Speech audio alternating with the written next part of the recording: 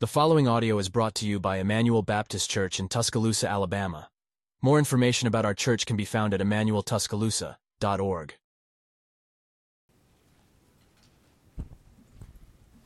The sermon text for today is 2 Samuel 17. 2 Samuel 17, if you'd like to go ahead and be turning there.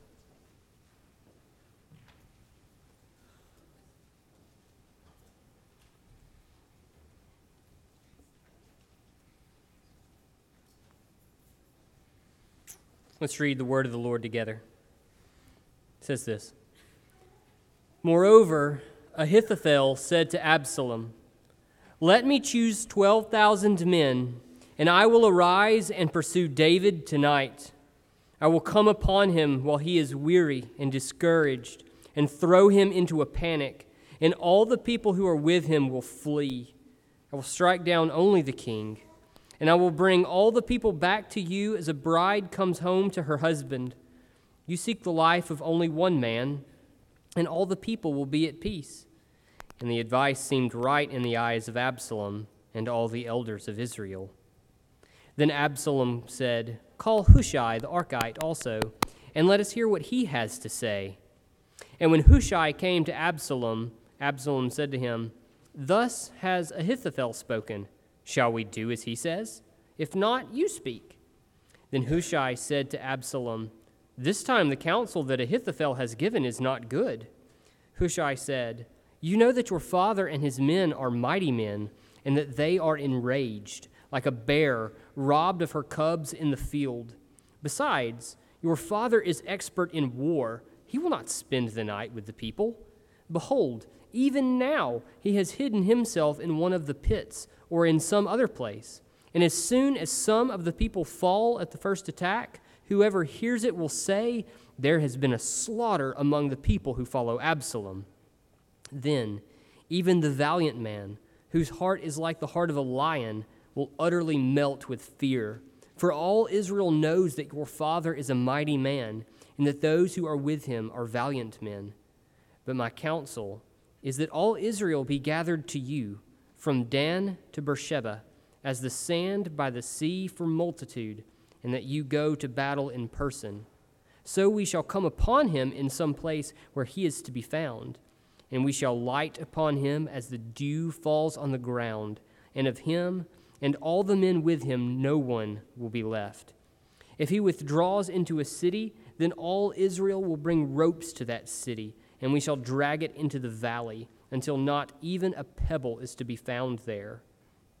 And Absalom and all the men of Israel said, "The counsel of Hushai the Archite is better than the counsel of Ahithophel," for the Lord had ordained to defeat the good counsel of Ahithophel, so that the Lord might bring harm upon Absalom. Then Hushai said to Zadok and Abiathar the priests, "Thus and so did Ahithophel counsel Absalom and the elders of Israel, and thus and so have I counseled. Now therefore send quickly and tell David, 'Do not stay tonight at the fords of the wilderness, but by all means pass over, lest the king and all the people who are with him be swallowed up.' Now Jonathan and Ahimaaz were waiting at En-Rogel. A female servant was to go and tell them, and they were to go and tell King David, for they were not to be seen entering the city. But a young man saw them and told Absalom. So both of them went away quickly and came to the house of a man at Bahurim, who had a well in his courtyard, and they went down into it. And the woman took and spread a covering over the well's mouth, and scattered grain on it, and nothing was known of it. When Absalom's servants came to the woman at the house, they said, 'Where are Ahimaaz and Jonathan?'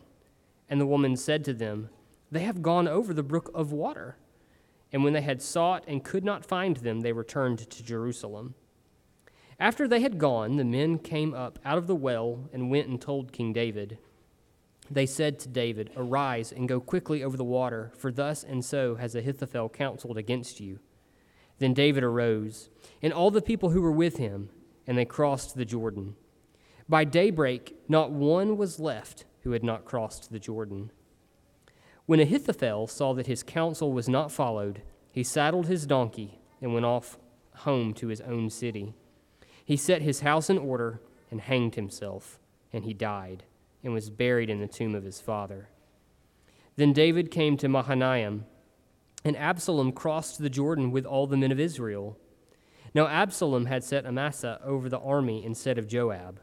Amasa was the son of a man named Ithra the Ishmaelite, who had married Abigail, the daughter of Nahash, sister of Zeruiah, Joab's mother. And Israel and Absalom encamped in the land of Gilead.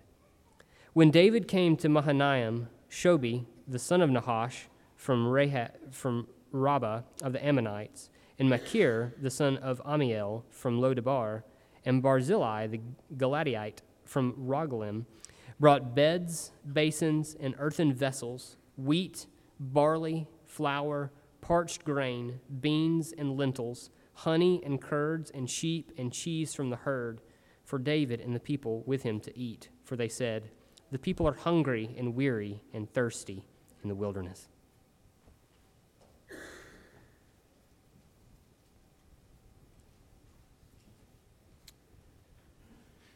Let's pray. Heavenly Father, we confess that we are often fearful. As we look at the world around us, as we look at all the things going on here and there, on our TV sets, on our computer screens, in every medium that we see, today's world, we are fearful, scared even, at what's going on. We confess that fear is sinful. And we pray for the encouragement, for the courage, for the strength to trust that your plans for us, for our families, for all those we know and love, for our church, your plans are good. And that your plans will be accomplished. So we pray now that as we read your word, that we would grow in trust, in courage, in strength. We pray that as we open your word and read this story here, that you would speak to us, convict us where we have perhaps been sinfully fearful, convict us where we have lacked trust. Convict us where our joy in you has been lacking. And bring us closer to Christ, we pray, through the reading and teaching and study of your word. We pray this in Jesus' name. Amen. According to a 2020 Pew Research poll, 90% of Americans identified as Christian in 1972. In 2020, that number was down to 64%. From 90% to 64% in just 50 years, a little less than 50 years. People identifying as having no religious affiliation at all went from 5%, these would be called the nones in today's culture, went from 5% in 1972 to 30% in 2020, having no religious affiliation whatsoever. The projection by the same Pew Research poll was that if things continued at the same rate, that's a big if, there's all kinds of things that could change, but if things continued at the same rate, people identifying as Christian would be a mere 35% by 2070. 35%. Many that are raised in churches, our kids, have grown up and they've left the home, and the radical cultural agendas that are pushed in colleges and universities and workforces and various other places around the country, literally every movie, every TV show that you watch, undermining the faith that they were taught when they were younger, has led to a walking away of the faith. 21% according to one study, leave Christianity as a result of the cultural agendas that are being taught to them after they leave home. So it's very clear that at least in America, and probably around the world too, but very much so in America, a form of philosophical persecution has taken root in our hearts and minds, many people in this country, and they have proven pretty effective at leading people astray into false doctrine and false belief. But not just philosophical persecution, that may be what rules the day here, but around the world we see physical persecution also on the rise. In 2021, 360 million Christians last year were estimated to be living in countries where the persecution of Christians was significant. Roughly 5,600, that's 5,600 Christians were murdered in 2021. More than 6,000 were detained or imprisoned. Another 4,000 plus were kidnapped. In addition, more than 5,000 churches and other religious facilities were destroyed around the world. When you look at all of that, it's not a great sales pitch for Christianity, is it? Come, join us. 360 million of us will live under persecuting state. 5,600 murdered. Thousands more kidnapped. Thousands more detained and imprisoned. Come to Christ. It would seem, if you just look at the statistics, it would seem that Christianity is under assault philosophically and physically. I think you can reasonably conclude that. It would also seem that in some sense, at least on the stat sheet, it's working. Many Christians are driven underground around the world, and many led away from the faith in our country.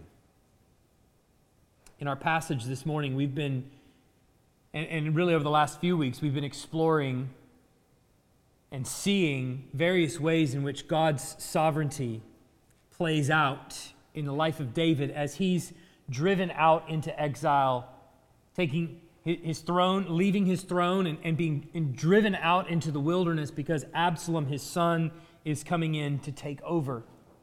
David is facing exile from the Holy Land, and over the last few weeks, we've seen the author being clear to point out where God's sovereign hand has been at work. 2 weeks ago, we saw God's sovereignty over the sinful choices of your past, as we saw that in David, as he's walking out of town and being confronted over and over by the sinful choices that he's made. Last week, we saw God's sovereignty over the seemingly chaotic moments of life, where even when things are the worst that they could possibly ever be, God still maintains sovereign control. And this week, we're going to see yet again God's sovereignty play out, specifically called out in the text in front of us. God's sovereignty over the success of his own kingdom. Now, admittedly, on the surface, everything looks like it's collapsing. David is out. He's going to be driven further away. Absalom is in, and now Absalom is looking for a way to decisively end it all. But then the question comes for us in our day. As we look at the world around us, questions start to arise in our own mind. When is God going to do something about this? I can't be the only one that's thought that. As you've turned on the TV, you've read news articles, or you've seen the kind of lunacy that's going on in our culture, surely the thought has at one point or another occurred to you, when's God going to do something about this? Surely this can't go on much longer. Well, this passage gives us two assurances that I think are really important for us to realize. Whether it's for the future, concerning the future of the church, as we see not only these cultural narratives beginning to spin up in our culture and people beginning to leave the faith because of these cultural narratives, and we start to think to ourselves like, how much further can we go? How much further is the church just going to completely collapse in America altogether? So whether it's for the future of the faith in our country, or perhaps it's even for our own personal struggles, where we might be tempted to doubt God's design because of the way our life has played out that we didn't think it would, we're going to see two assurances in this passage. First, the first assurance is that God's sovereign work is often mysterious to us. God's sovereign work, the way His plan fleshes itself out, the way His hand works, is often mysterious to us. And we see that in this plan that is sort of advised at first to Absalom. Absalom has come into the land, and David has been driven out, and he turns to his chief counselor. This was a big win for Absalom as he came in. Ahithophel came over to his side. Okay, that was a big win, a big feather in Absalom's cap when Ahithophel switched teams and came over to his side, because Ahithophel's word was like God's word in the land, as we saw last week. If Ahithophel said it, it was coming true. There's no doubt about it. He is a wise man. And so Absalom naturally turns to Ahithophel and says, well, now what? What do we do now? We're in the land and David's driven out. What do we do now? And so Ahithophel looks at Absalom and he advises him this way, starting in verse 1. Read with me. Moreover, Ahithophel said to Absalom, let me choose 12,000 men, and I will arise and pursue David tonight. I will come upon him while he is weary and discouraged, and throw him into a panic. And all the people who are with him will flee. I will strike down only the king. And I will bring all the people back to you as a bride comes home to her husband. You seek the life of only one man, and all the people will be at peace. And the advice seemed right in the eyes of Absalom and all the elders of Israel.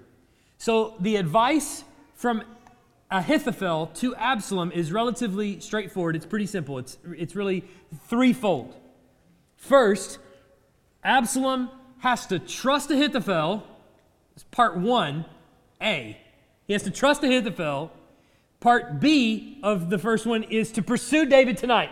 So the goal is Ahithophel is going to take a few thousand men, and he's going to go right now and pursue David tonight while he is weary, while he's on the run, while he's nervous, while he doesn't know what's going to happen, under the cover of darkness, and we are going to attack him. Second part, when we attack him, all of his allies who are with him, who are right now kind of confused, obviously it's dark, they're still on the run, while they're in the midst of confusion, they're going to be consumed by 12,000 men, and they're going to flee. And so what will be left is only David. That's the key part. Only David will be left. We'll go straight for him, and we'll kill just him. We don't want to kill anybody else. These are our brothers and our sisters. We just want to take out David. That's part 2. Part 3 is that all of the people who are with David will then repent of their sins and will return to their king Absalom and will serve him forever. It sounds like a pretty straightforward plan, and seems like on the surface it would probably work. David, we know, is running. He is depending on some servant spies that he sent into the land to give him some information. And if Ahithophel mounts an army right now, David is not ready for that kind of attack, nor does it give his spies time to get word to him of what's going to happen. So he'll be caught totally by surprise, and he'll be overwhelmed by the amount of force, which we know his force is not that many, and so it won't work out well for him. It sounds good, and it even says in verse 4, the advice seemed right in the eyes of Absalom, and it seemed right in all the eyes of the elders of Israel. So what's to question? Let's pull the trigger on this thing and let's do it. But for whatever reason, Absalom turns to Hushai for advice. For no apparent reason, at least at first in the text, Absalom turns to Hushai to ask him for advice, even though the advice of Ahithophel seemed right. Look at verse 7. And Hushai said to Absalom, "This time the counsel that Ahithophel has given is not good." Hushai said, "You know that your father and his men are mighty men, and that they are enraged like a bear robbed of her cubs in the field. Besides, your father is an expert in war. He will not spend the night with the people. Behold, even now he has hidden himself in one of the pits or in some other place. And as soon as some of the people fall at the first attack, whoever hears it will say, 'There has been another slaughter among the people to follow Absalom.' Then even the valiant men, whose heart is like the heart of a lion, will utterly melt with fear. For all Israel knows that your father is a mighty man, and that those who are with him are valiant men. But my counsel is that all Israel be gathered to you, from Dan to Beersheba, as the sand by the sea for multitude, and that you go into battle in person. So we shall come upon him in some place where he is to be found, and we shall light upon him as the dew falls on the ground. And of him and all the men with him, not one will be left. If he withdraws into the city, then all Israel will bring ropes to that city, and we shall drag it into the valley until not even a pebble is to be found there." So remember, Hushai is actually on David's team. Hushai is David's good friend, and he's come back to pretend to serve Absalom, and he's serving as a spy in Absalom's council. Now, why Absalom turns to Hushai is at this point in the text unclear. But what we know is that Hushai goes straight for the jugular. He's not intimidated by Ahithophel. He says at the very beginning, Ahithophel's advice is not good, and he lays out 4 reasons why Ahithophel's advice is not good. First, your father's men are mighty. We're going to learn more about David's mighty men later, but David has with him a group of people that are essentially like what we would know in our culture as SEAL Team 6. These guys are bad to the bone and can take down armies with very few resources, okay? So these guys are experts in war. Second, he says, David, your father, is mad. You're like walking into a bear's den and taking Mama Bear's cubs. And when Mama Bear gets mad, trust me, as anyone who's married and has kids knows, when Mama Bear ain't happy, ain't nobody happy, right? So David is like a mama bear that's been robbed of her cubs in the field. Third, David is expert in war. He has been there. He has done that. He's been around the block several times. He knows how to fight. He's proven that time and again. Need we go back to all the stories of David's past? Things that we have only heard about, him fighting off lions in the wilderness, things that we have seen in the text, him fighting Goliath in the field of battle when no one else would. He is an expert in war.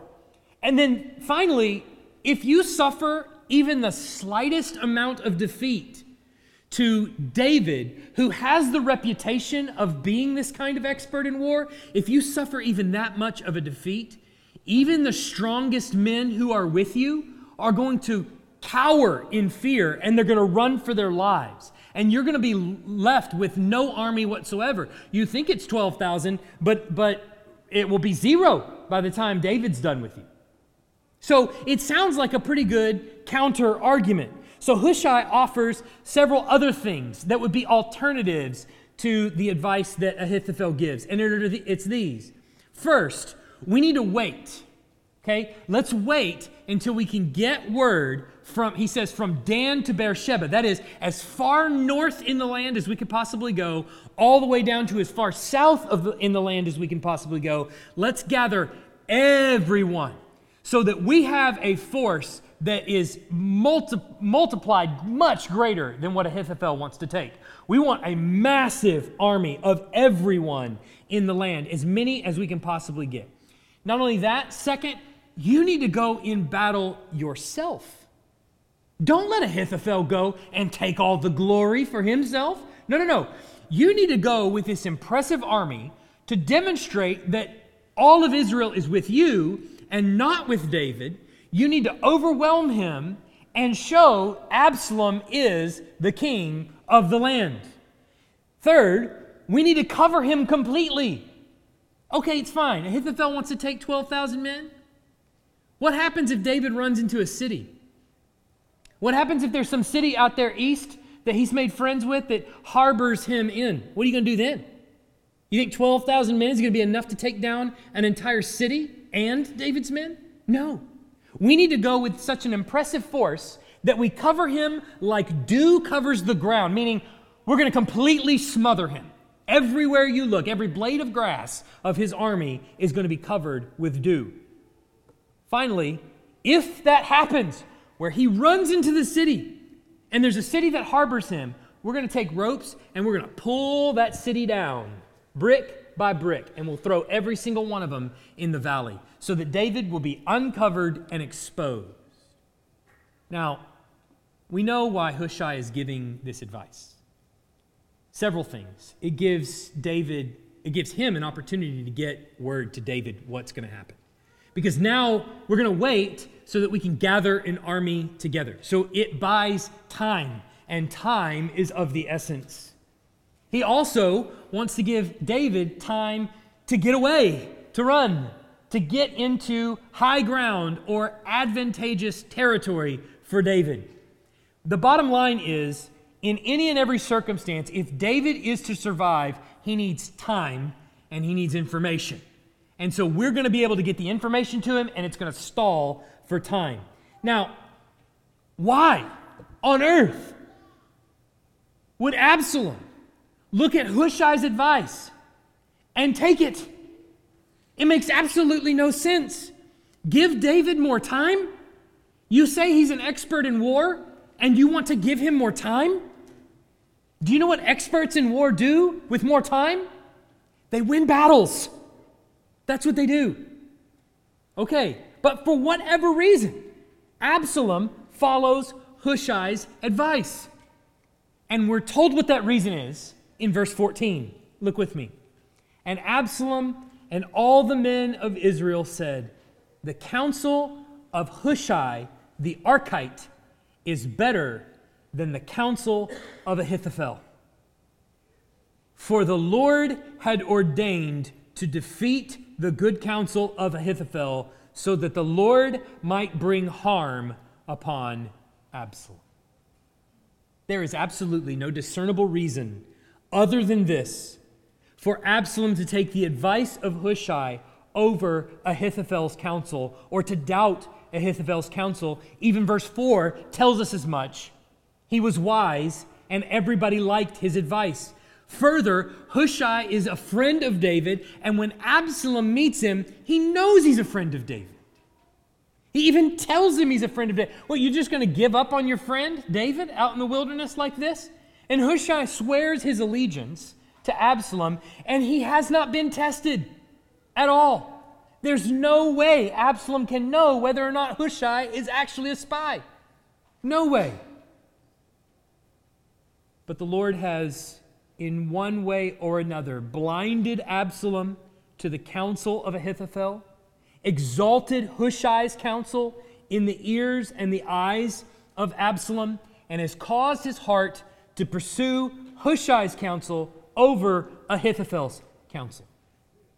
So God's hand of sovereignty is often a mystery. How does it work? What do you think David's thinking right now as he's out there in the wilderness?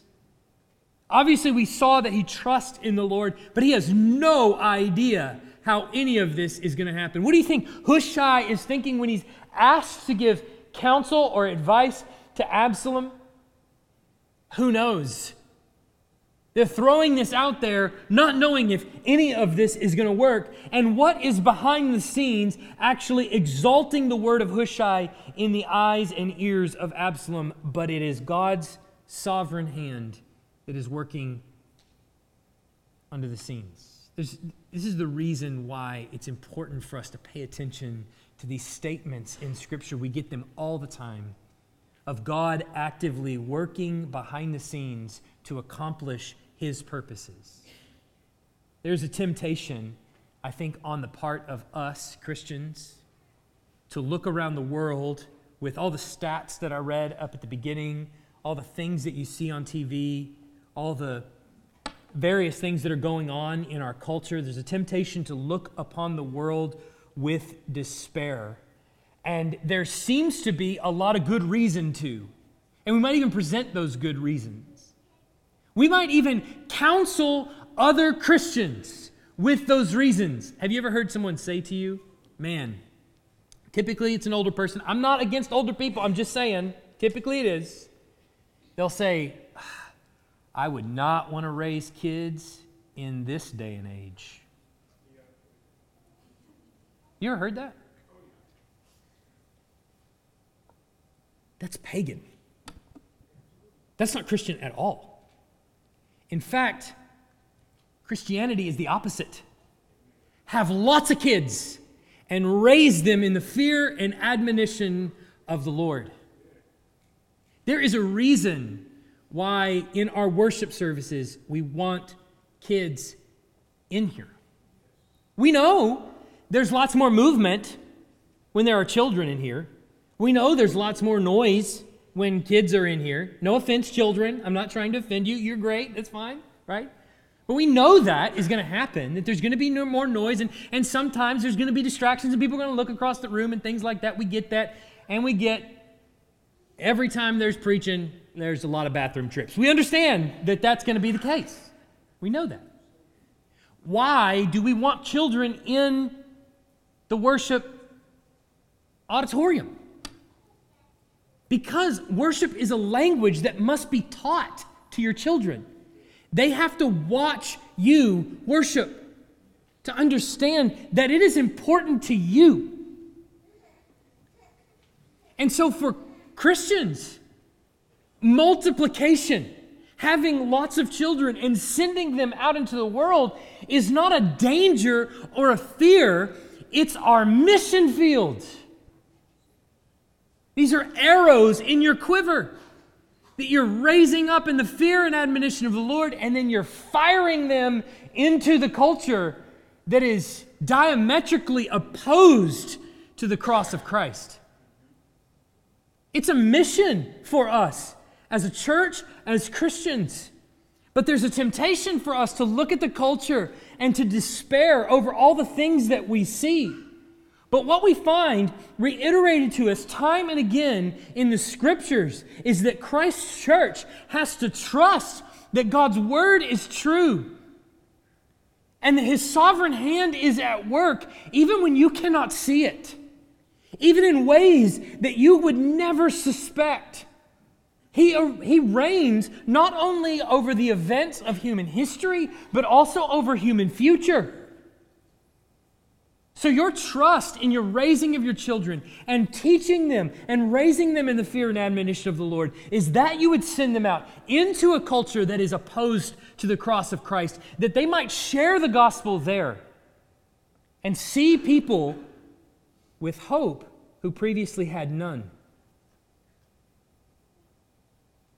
God's work behind the scenes is mysterious, and Christians, this is written so that you will trust it and will know that even if I cannot see his hand at work, even in the most dire of circumstances, even if I cannot see what he's doing, I know that he is at work. Maybe one day, it's not a promise, but maybe one day, I will look back and I will get to see one or two things that he did. But you have to know and trust that there are billions of things that you will never see that he's done and is doing. When we cannot see his work, we know that he is still at work. Proverbs 21:1 tells us the king's heart is a stream of water in the hand of the Lord. He turns it wherever he will. No, the king decided to do that. The king's heart is a stream of water in the hand of the Lord. He turns it wherever he will. He seems to like, God does, seems to like to put himself behind the 8 ball. Have you ever noticed that? He seems to like to put his own plan in a place that you'll never look. Well, God wouldn't possibly let this happen, because then how could the church ever grow? God wouldn't want that to happen, because then how could XYZ ever take place? That actually seems to be where God likes to work. You ever notice that? It's always in the most unlikely of circumstances. And Paul is going to tell us in 1 Corinthians 1:27 and 29, but God chose what is foolish in the world to shame the wise. God chose what is weak in the world to shame the strong. God chose what is low and despised in the world, even the things that are not, to bring to nothing the things that are, so that no human being might boast in the presence of God. He does it on purpose. And his reason for doing things that seem nonsensical at times, or not the way you would do it, is precisely to confound the wise. To make you appear foolish by saying, God would never do it that way. Christian, the simple point is you have no idea all the things that God is doing. Globally, across our nation, or even in your own life, you have absolutely no idea. The world seems dark. It seems growing darker. You might have personal issues, family issues, marriage issues, health issues, financial issues, but you have no idea how the Lord is going to use all of those things in your life to bring about good out of these situations, what he's doing in and through them. That doesn't mean that your cancer is going to result in healing. That doesn't mean that your poverty is all of a sudden going to turn to wealth. We don't preach a health, wealth, and prosperity gospel. We don't believe that God is obligated to do it that way. What we do believe is that God's sovereign work is a mystery to us, that he is always accomplishing good for his children, and that one day I will understand the good that he has worked in my life because I'm his child. God's sovereign work is often a mystery to us, but now the author has made it clear in verse 14 that that's what God is up to. So then, the rest of the passage is filtered through that lens of God's sovereign hand at work. So the second assurance that we have in this passage is that the enemies of God's kingdom will ultimately fail. The enemies of God's kingdom will ultimately fail. There are two failures that are presented in this passage, and then the scene is set for the third failure that's coming next week. But there's two failures at the end of this passage. First, Absalom's men fail to catch David's secret spy network. Look at verse 15. Then Hushai said to Zadok and Abiathar the priests, thus and so did Ahithophel counsel Absalom and the elders, and thus and so have I counseled. Now therefore send quickly and tell David, do not stay tonight at the fords of the wilderness, but by all means pass over, lest the king and all the people who are with him be swallowed up. Now Jonathan and Ahimaaz were waiting at En-Rogel. a female servant was to go and tell them, and they were to go and tell tell King David. For they were not to be seen entering the city. But a young man saw them and told Absalom. So both of them went away quickly and came to the house of a man at Bahurim, who had a well in his courtyard. And they went down into it. And the woman took and spread a covering over the well's mouth and scattered grain on it, and nothing was known of it. When Absalom's servant came to the woman at the house, they said, "Where are Ahimaaz and Jonathan?" And the woman said to them, They have gone over the brook of water. And when they had sought and could not find them, they returned to Jerusalem. After they had gone, the men came up out of the well and went and told King David. They said to David, "Arise and go quickly over the water, for thus and so has Ahithophel counseled against you." Then David arose, and all the people who were with him, and they crossed the Jordan. By daybreak, not one was left who had not crossed the Jordan.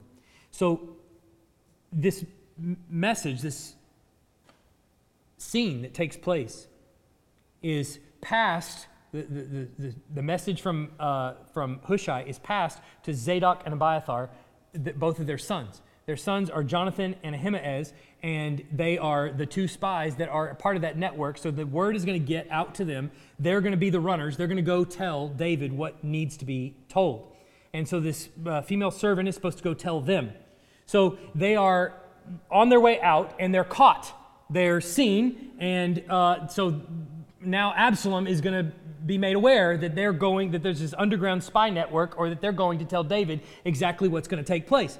And so the spies then fled to this place called Bahurim, which is just northeast of Jerusalem, and they hide in a well. Now, this story brings to mind, doesn't it, two other spies that famously were also hidden by a woman and concealed as the city was going to be taken down. But this time, the spies are trying to get out of the land instead of get into the land. You see that? Last week, the significance of that is that last week we saw, as David is walking out, literally his entire life flashes before his eyes. First, it's people that served him, then it's people that served Saul, and then his own son out in the wilderness of Hebron takes over the kingdom just like David did. So literally his life is walking backwards, going in reverse. Now, all of Israel's story is going in reverse. Before, it was two spies getting into the land, trying to spy out before they could conquer it. Now, it's two spies trying to get out of the land so that the king is not conquered, right? It is a reversal of everything that has taken place up to this point. But the failure is that they cannot actually capture the two spies. They go looking for him, for the two spies, but they are hidden and they are deceived, and the two men go, or the men go away, and the two spies crawl out of the well and are set free to go successfully warn David so that he is able to escape. So the first failure is their own failure to actually capture the spy network. God's not going to let that happen, as we're seeing God's sovereign hand work its way out. But the second failure is that Ahithophel fails to successfully overthrow God's king. So Ahithophel, hearing what Absalom is doing and that he's followed the advice of Hushai, goes back to his own house, puts all of his affairs in order, and kills himself. Now, why would he do that? Well, probably because he knows that this is the only way you can conquer David. And if you're not going to do this, David's going to conquer you. You're going to give him more time, he's going to win. What is he going to do when he walks back in the land? Does Ahithophel, who is no doubt an old man, we know he's a grandpa, does that mean that he wants to spend his life on the run like David was? Absolutely not. So he realizes what's going to happen when David comes back in the land. He's going to kill me. So he goes and he hangs himself. But you understand, this is an answer to David's prayer. 2 Samuel 15, verse 31. If you've got it there in your text, look back at it with me. 2 Samuel 15, 31. And it was told to David, Ahithophel is among the conspirators with Absalom. And David said, O Lord, please turn the counsel of Ahithophel into foolishness.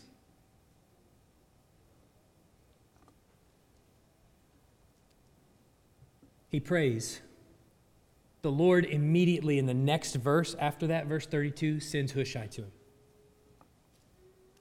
Now, one thing that I think should not go unnoticed. What is David's response to the tragedy of his chief counsel betraying him? What's his first response? "Oh Lord, please." I wonder, I know it's common for us to look at our TVs with despair, to comment about society around us falling apart and lament with despair. But how often does it drive us to prayer? It's easy to lament. It's easy to gripe. It's easy to call your friends to the coffee shop and talk about whatever it is, from politics on down. And talk about the degradation of society and the way culture is going and things like this that people have done for thousands of years now. But does it drive you to pray?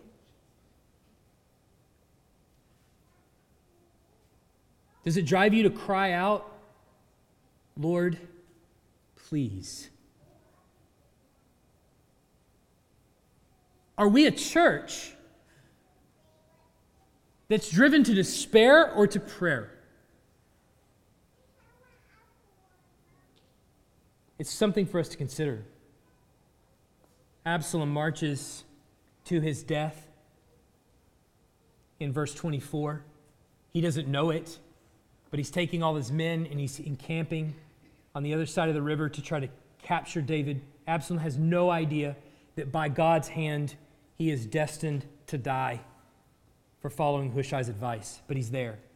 Meanwhile, David is secured and nourished by God's same hand. But here's the astonishing thing. I want you to see this in this passage. You see a couple of people coming to him. One in verse 27, his name is Shobi. Another is Machir, also in verse 27. And you look at that and you go, I have no idea who these people are or why the text is even mentioning these people to me. But it should jog some memory, at least as you think about it for just a little bit. Shobi is the brother of Hanun. Remember, Hanun back in chapter 10 of 2 Samuel is the one who became king in place of his father Nahash. And David sent emissaries to Hanun to say, hey, congratulations. Is there anything that we can do for you? And he was advised, David doesn't want to congratulate you. He wants to overthrow you. And so he took David's men and he shaved off half their beards and stripped them of their clothes and sent them back. Remember that? And so David sent an army after him and killed him. Well, Shobi is Hanun's brother. So now the second oldest in the family is now the king. And what has David done but made a friend in Shobi? Hey, thanks for taking out my brother. So something 10 chapters ago or many chapters ago that you didn't think would actually come back to pay David off is now coming to bless him in Shobi coming to him with all these enrichments that he's providing David. Machir was partial to Saul. Machir was actually the house that Mephibosheth was living in chapter 9. And David called out amongst the house of Saul, is there anybody here that I can bless? And Mephibosheth was living in the house of Machir. So David takes Mephibosheth in. Mephibosheth thinks he's going to kill him, but instead he takes him to his table and he feeds him and he says, you can live here and you can eat from my table forever. So no doubt Machir has become a friend of David because of the treatment that he's given to Mephibosheth. So the blessing that David gave to the rest of the world many chapters ago has now come back to, he's now reaping all the things that he sowed in previous chapters, in other words. Now, here's why this passage is tremendously important, I think, for us. Obviously, there is David beginning now to see the sovereign hand of God supplying his need. But it's particularly important for us because there's this scene in the Gospels when Jesus is talking to his disciples. And he asks them this question. It's in Matthew chapter 16, verse 13. He says, "Who do people say the Son of Man is?" And they said, some say John the Baptist, others say Elijah, and others Jeremiah or one of the prophets. He said to them, "But who do you say that I am?" Simon Peter replied, "You are the Christ, the Son of the living God." And Jesus answered him, "Blessed are you, Simon Bar-Jonah, for flesh and blood has not revealed this to you, but my Father in heaven. And I tell you, you are Peter, and on this rock I will build my church, and the gates of hell will not prevail against it." Now, the answer that Peter gives to Jesus is the right one.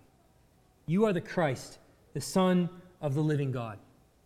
And the response that Jesus gives to Peter is a promise. And with this promise, there's a lot of confusion on what Jesus says that goes on in many churches, and I'm not attempting to belittle that at all, but I've preached a lot through Matthew, and you can go back and find the sermon there. But what essentially the nuts and bolts of it is that Jesus makes a promise to Peter that the church is going to be built on this rock. What is the rock? The rock is a people who have the truth of Christ revealed to them by the Spirit of God. He is going to build his church upon people who confess rightly who Jesus is because their eyes have been opened by the Spirit of God to see and confess rightly who Jesus is. You are the Christ, the Son of the living God. So here we've got this scenario set up where Christ is saying the kingdom of God is going to be established on the backs of men and women who, with eyes opened by God and by His Spirit, rightly confess that Jesus Christ is the Son of God, the Messiah. I'm going to build my church on the backs of them. But then what is the promise? What's the promise that comes right after that? My church is going to be built on that, and the gates of hell will not prevail against it. Meaning that on the backs of those men and women, as they proclaim that gospel that they believe to the world around them, even though those people are trapped by the gates of hell and have no hope of eternal life, there are going to be men and women who burst forth from the gates because their eyes have been opened to see the truth of Jesus Christ, the Messiah. So very simply, when the church proclaims the gospel, the good news of Christ, when they teach the word of God to people, there will be people come to salvation.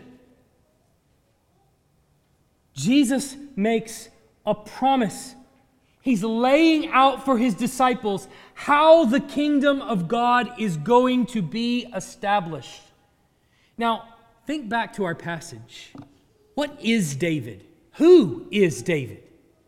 David is the first of a long line of kings that's going to culminate in Christ. He's the tip of the spear of the kingdom that God is thrusting into the world. He's the first of many. He's not perfect. And after him are going to come a host of kings, of sons that are not perfect, that cannot accomplish salvation for God's people. But from that line is going to come one who can. When Jesus sits down on the ground in the incarnation, when he takes on the flesh of a child and grows up and becomes the Savior of humanity, he is the one king that everybody is looking to. He lives perfectly because you and I cannot. And then he dies the death that we deserve. He takes the wrath of God on his own shoulders and offers to you and I salvation. This is why Peter can rightly confess, you are the Christ, the Son of the living God. He's ultimately the one that accomplishes salvation for all God's people. So what we're seeing here is God's sovereign ability to preserve his kingdom. Right now, it's in its infancy with David. But ultimately, the promise that Jesus gives to Peter, that I'm going to build my church on this rock and the gates of hell will not prevail against it, is the same thing that we're seeing play out in God's sovereign hand working behind the scenes to preserve David. It's the same promise carried through. Now Jesus is saying, look, church, if you proclaim the word, if you teach truth, the gates of hell will not prevail against you. Absalom's coup is small potatoes compared to what Christ is going to face. And for a moment, when he dies for those 3 days, doesn't it seem like God's plan is a mystery? Boy, God has really put himself behind the 8 ball now.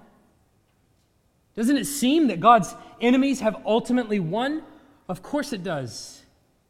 But what we learn from the resurrection of Christ is that God's sovereign plan is ultimately a mystery to a lot of us. And that when he reveals it, it comes from a place you never thought it would. The death of his son. That ultimately God's enemies will be defeated.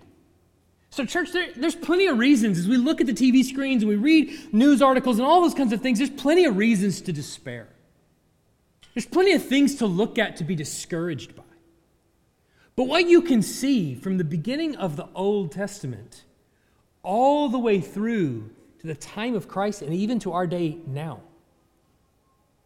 that God is sovereignly at work. He always has been and he always will be. There is no reason that we have, if we're looking at a global perspective, there's no reason to trust his sovereignty. You have no idea what he's going to do. You have no idea what he can do in the hearts of people who hear the gospel. So for you, church, be bold. For what reason would we have to be silent? Why, amongst our friend groups and our peers, why would we ever want to silence the Word of God? Why would we ever want to be silent about the gospel? Why would we ever want to refuse telling people the truth from God's Word? Ultimately, we do it because we're afraid of what they might say. We're afraid of what they might do, maybe. We're afraid they might reject us, castigate us, throw us aside, maybe make fun of us, maybe think we're less than intelligent. Who cares? Who cares? What do we have to lose? The answer, as revealed in God's Word, is nothing. You actually have everything to gain. This church is fantastic about giving, about hospitality, about welcoming people, about telling their friends about Christ. And all I'm saying is, keep going. Do it more. And if they reject you, so be it. But don't silence the Word of God, because you have no idea what it will do, even to the person that seems the most lost. But personally, we can apply that to our own lives too. Even when things seem the most chaotic, even when we're tempted to question God's plan more than anything, we have every reason to trust. Let's pray. Heavenly Father, we are grateful for your word. We're grateful for all the things that you do, for all the things, the ways that you work that we have no idea about, that we never see. We ask for your forgiveness for our fear, and we pray that you give us the boldness to trust. In Jesus' name, amen. Thanks for listening. If you live in the Tuscaloosa area and are looking for a church, we'd love for you to visit. Our service times are Sunday mornings at 10:30 and Wednesday nights at 6:15.